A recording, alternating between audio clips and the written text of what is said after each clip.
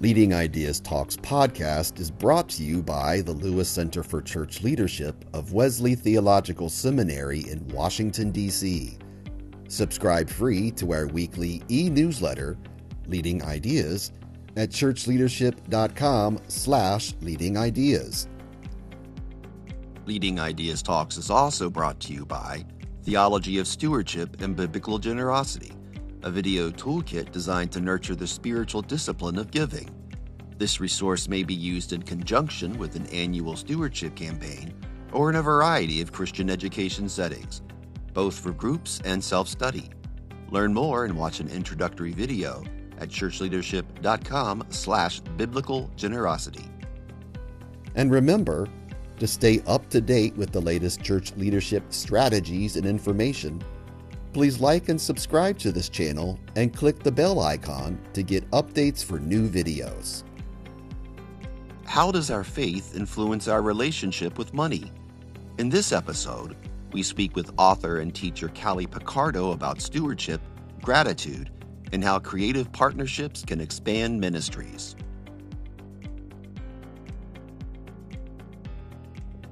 Welcome to Leading Ideas Talks, a podcast featuring thought leaders and innovative practitioners. I'm Jessica Anschutz, the Assistant Director of the Lewis Center, and I am your host for this Leading Ideas Talk.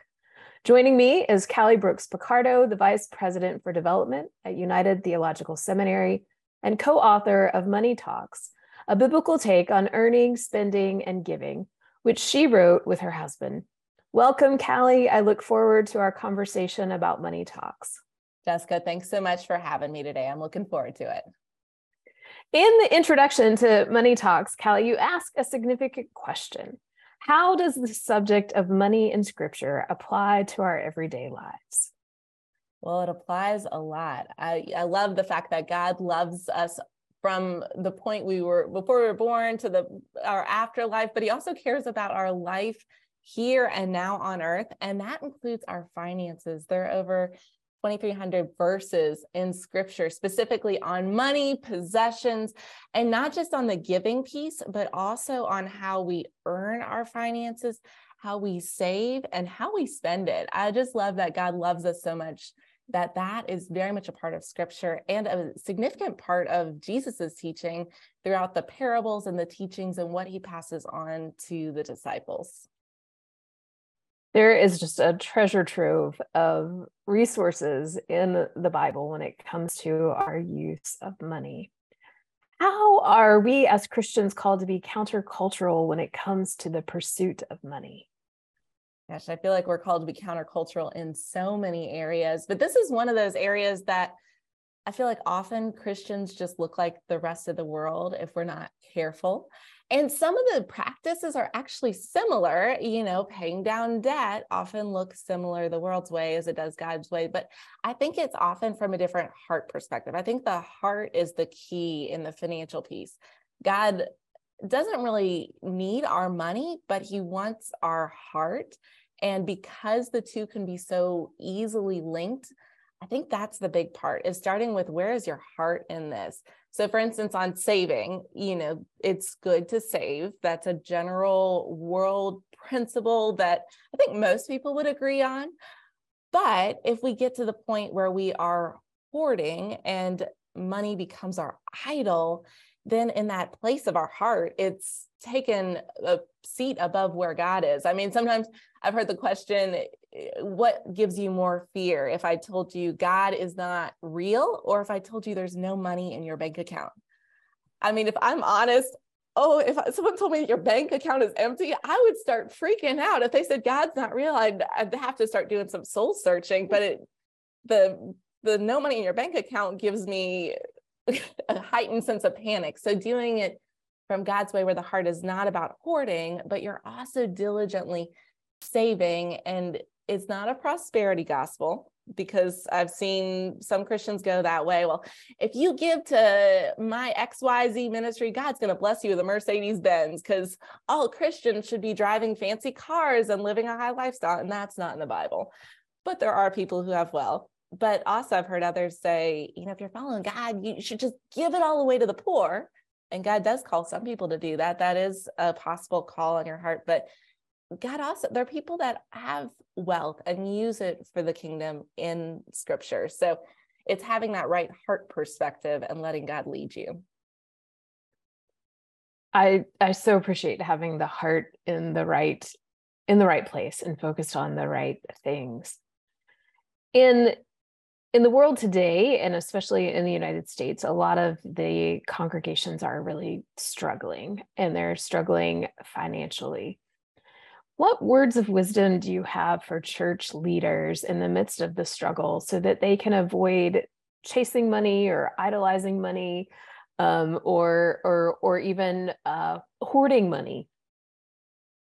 Honestly, a lot of the things that apply to individuals, just then you take it a step further and it applies to the church. And so a big piece of it, again, goes back to the heart of the leaders. I'm a firm believer you can't take someone somewhere you haven't been yourself. So for leaders to be with their own finances, stewarding them wisely and having that heart with God right, then helps them lead the church in those ways. Because the temptation, especially when funding is tight, to turn to a scarcity mindset. And we forget God is a God of abundance. God loves us. God loves the church. God chose the church in all of our brokenness to be his vessel for taking the gospel to the world. And so diligently stewarding those resources, but not letting it, again, become all about the world's way of doing it. Again, they're those good principles, but it's seeking God first in prayer. I mean, I've been a part of nonprofits and churches where the finances were a mess, and we had to figure out, how do you shift those? And so the first thing we did was we started with prayer. It's that quote, work as if it all depends on you, but pray as if it all depends on God. So we really took it to prayer first, but then let God lead us as we started putting in place those financial principles. Let's get the budget in order. If more is going out than's coming in, that needs to stop. That cannot go on forever. Then start saving up money at a little bit of an emergency fund, but also making sure you're being generous, because the church has a tendency to say, okay, we got to focus on keep the light bill paid and the salaries paid. And then they cut out all the money for ministry. And I would argue, if your church is struggling financially, go out with a bang. If your church is going to close in a few years, might as well spend it all on ministry, doing it for the Lord. And then if you're going to close, hopefully some more people know Jesus in the meantime.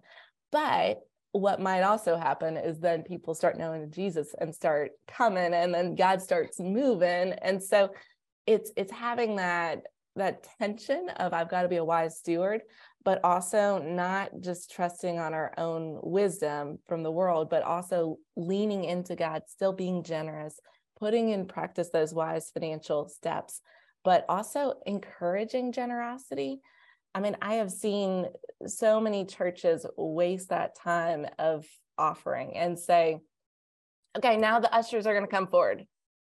Like, what? Tell them, what is God doing? What is going to be the impact of your giving? It's a perfect opportunity to say thank you to those who are giving, and to say, hey, because you're giving, here is what is happening.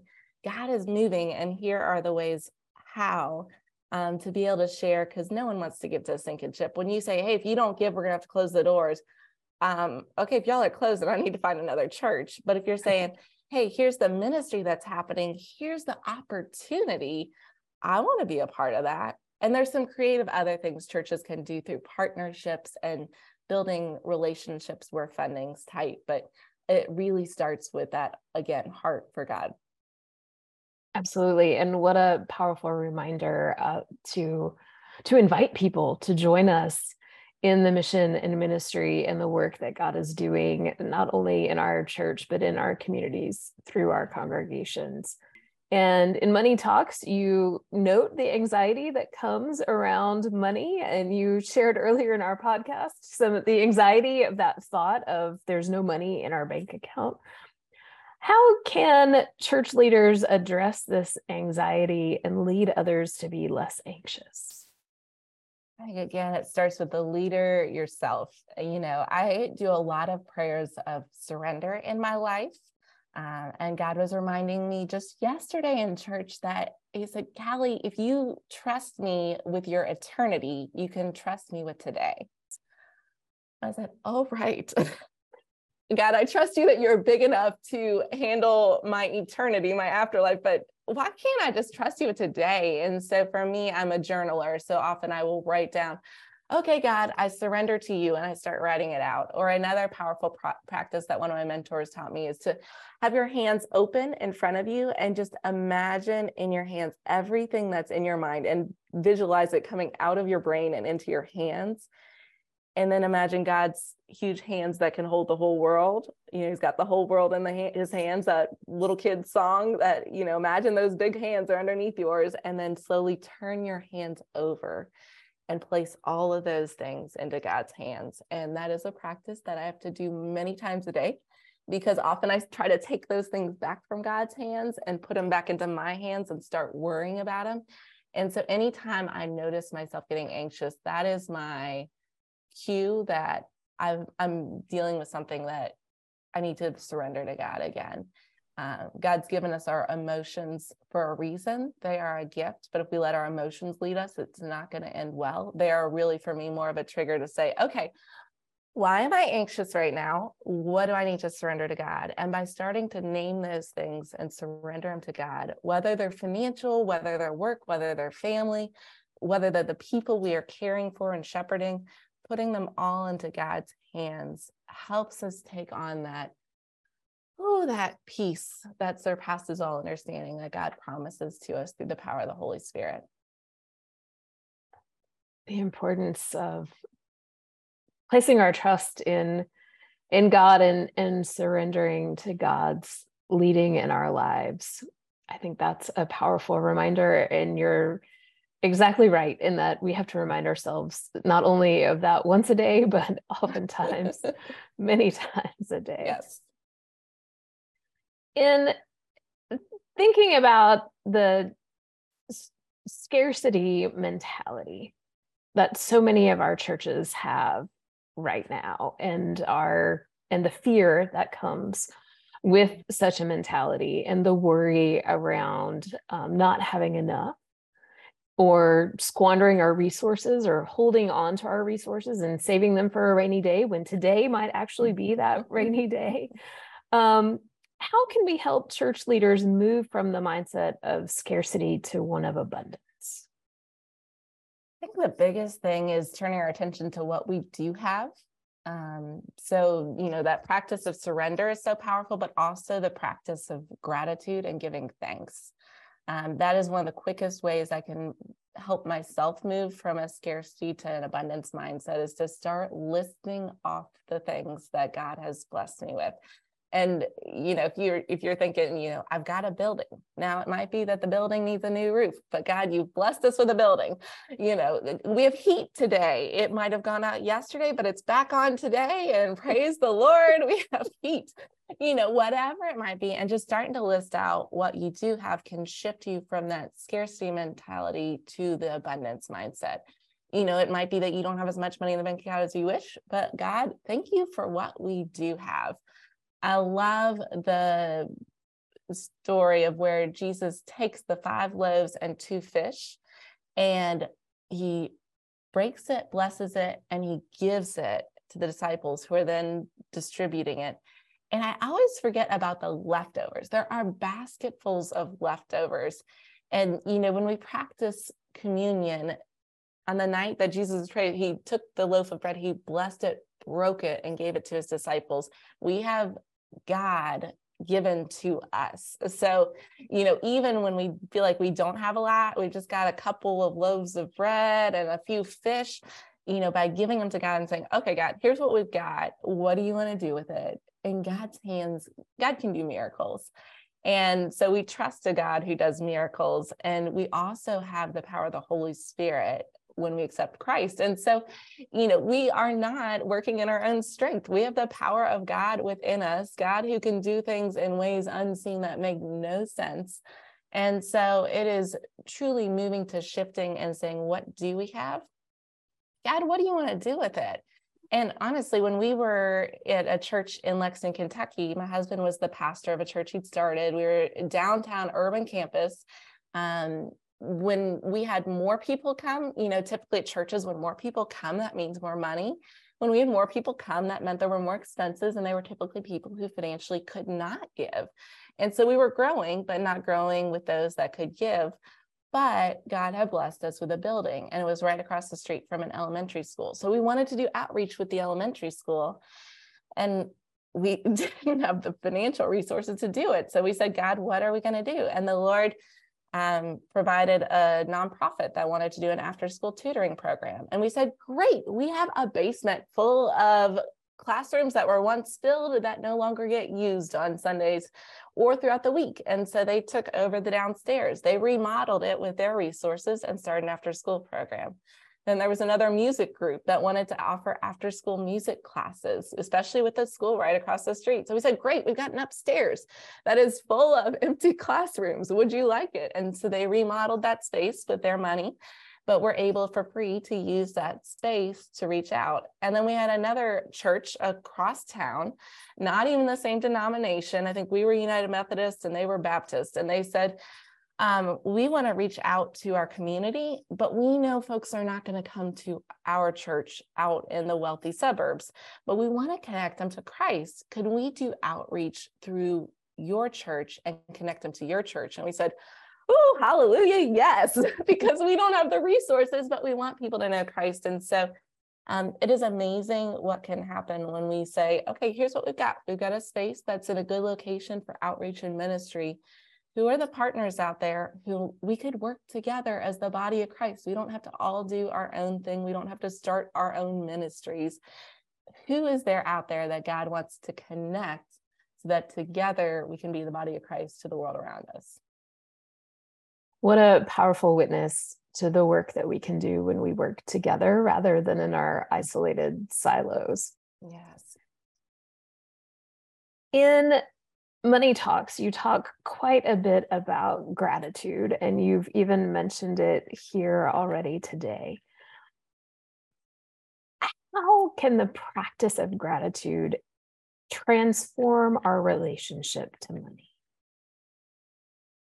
I think it is really easy to pay attention to what we don't have, especially when we're looking at the news, celebrities, social media.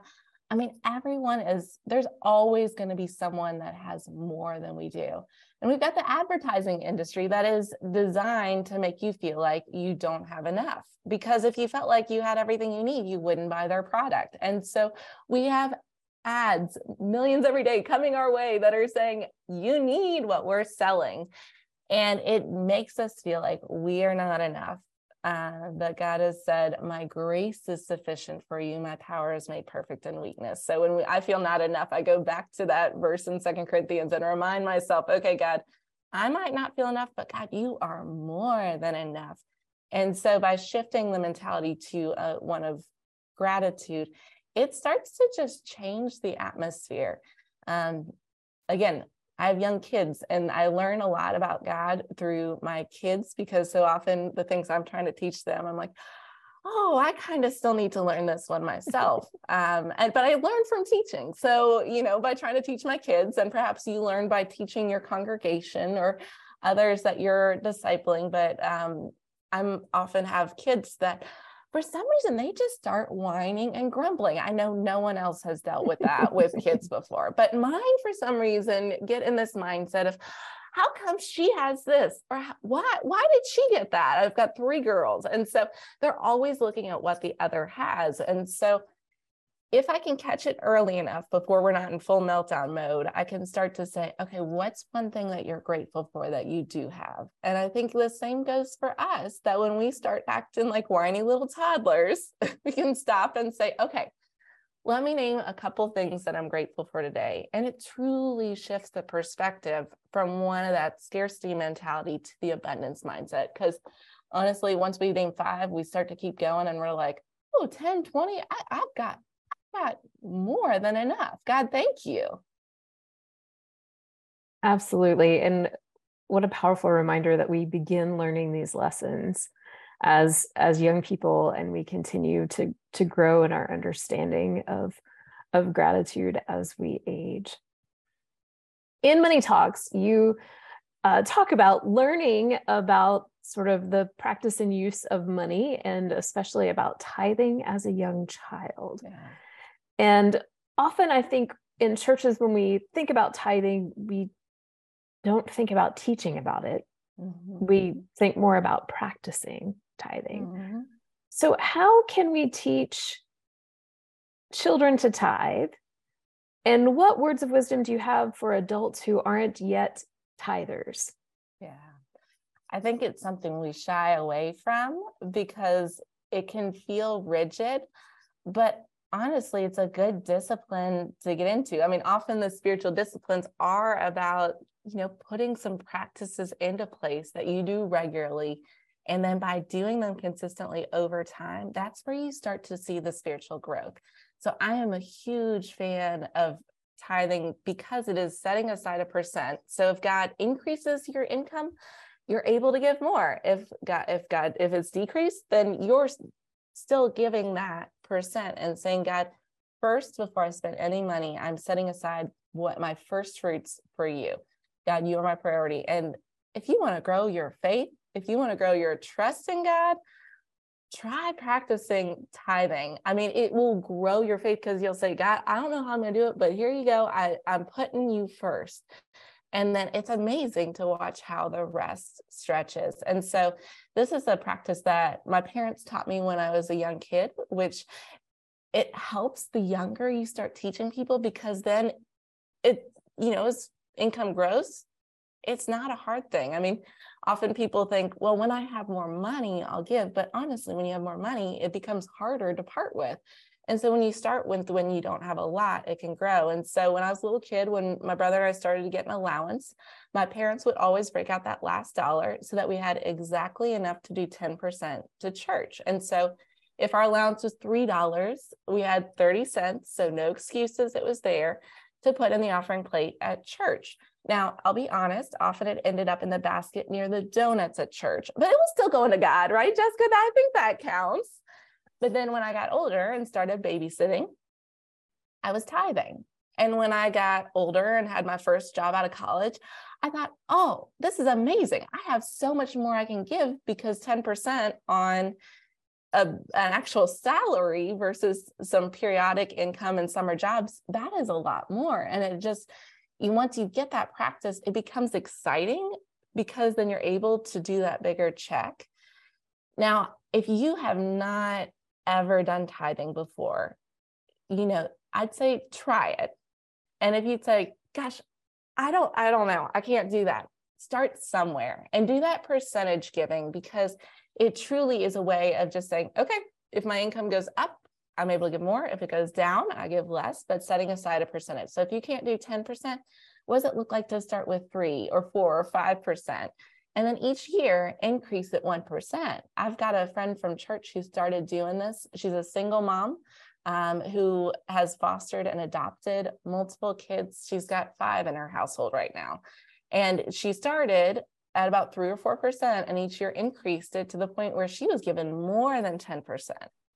And to those who may have been given 10% for years, I would say, seek God and say, God, is this a season where maybe I can bump it up to 11 or 12, or see what it might look like to do some giving above and beyond that? I'm a big believer that the first fruits go to the church, just because that is your body of Christ, your way of being Christ's presence in the world. But then if you're able to go above and beyond to support other amazing causes in your community, that can get so exciting too, because then you can give in alignment with your passion there as well. And so start somewhere. Don't say, I can't do 10%, so I'm not doing anything, but pick a percentage, because then you're able to adjust it based on your income, and then you're able to do it as your first giving. And automate it too. I've gotten into the bad habits at times where I've been like, hey, our income's fluctuating, so I'll do a little bit here and there, and then life gets busy and I forget. So even if your income fluctuates, if you can say, well, it's pretty much at least this amount, and then have that automatically being set aside, because I know a lot of people don't carry checks, but doing automatic online giving to make it a priority can be a powerful practice. what helpful tips you offer. And I want to remind our listeners that Callie's book that she co-authored with her husband Roz is Money Talks, a biblical take on earning, saving, spending, and giving.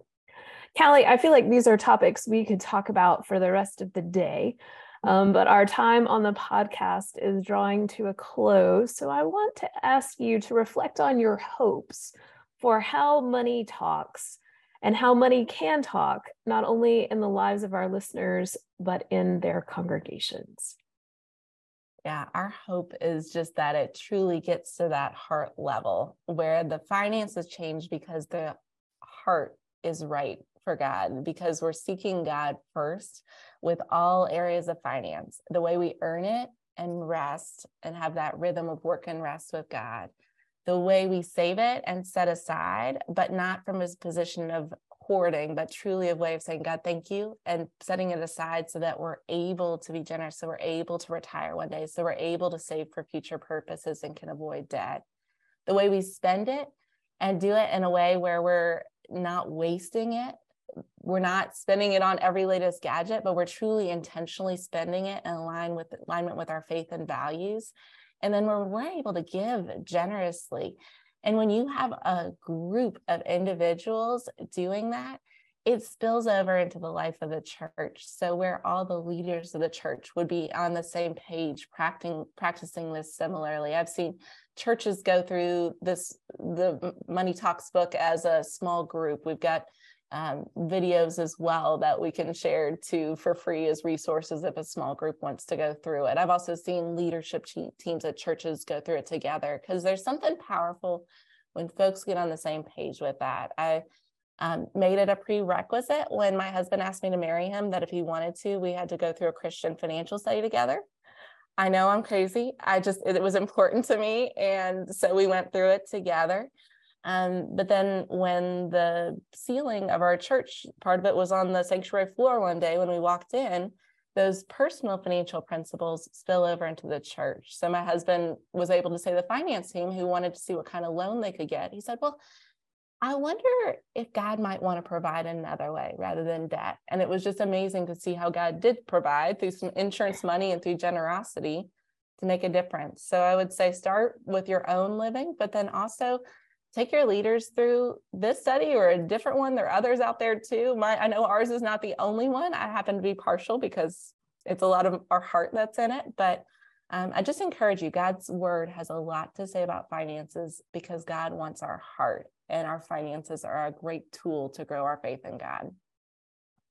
Callie, thank you so much for sharing not only your wisdom, but your heart with our listeners today. And thank you for the work that you do. It's been a joy to talk with you.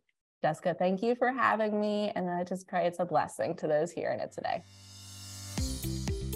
Thanks for joining us for Leading Ideas Talks. Please like and subscribe to this channel and click the bell icon to get updates for new videos.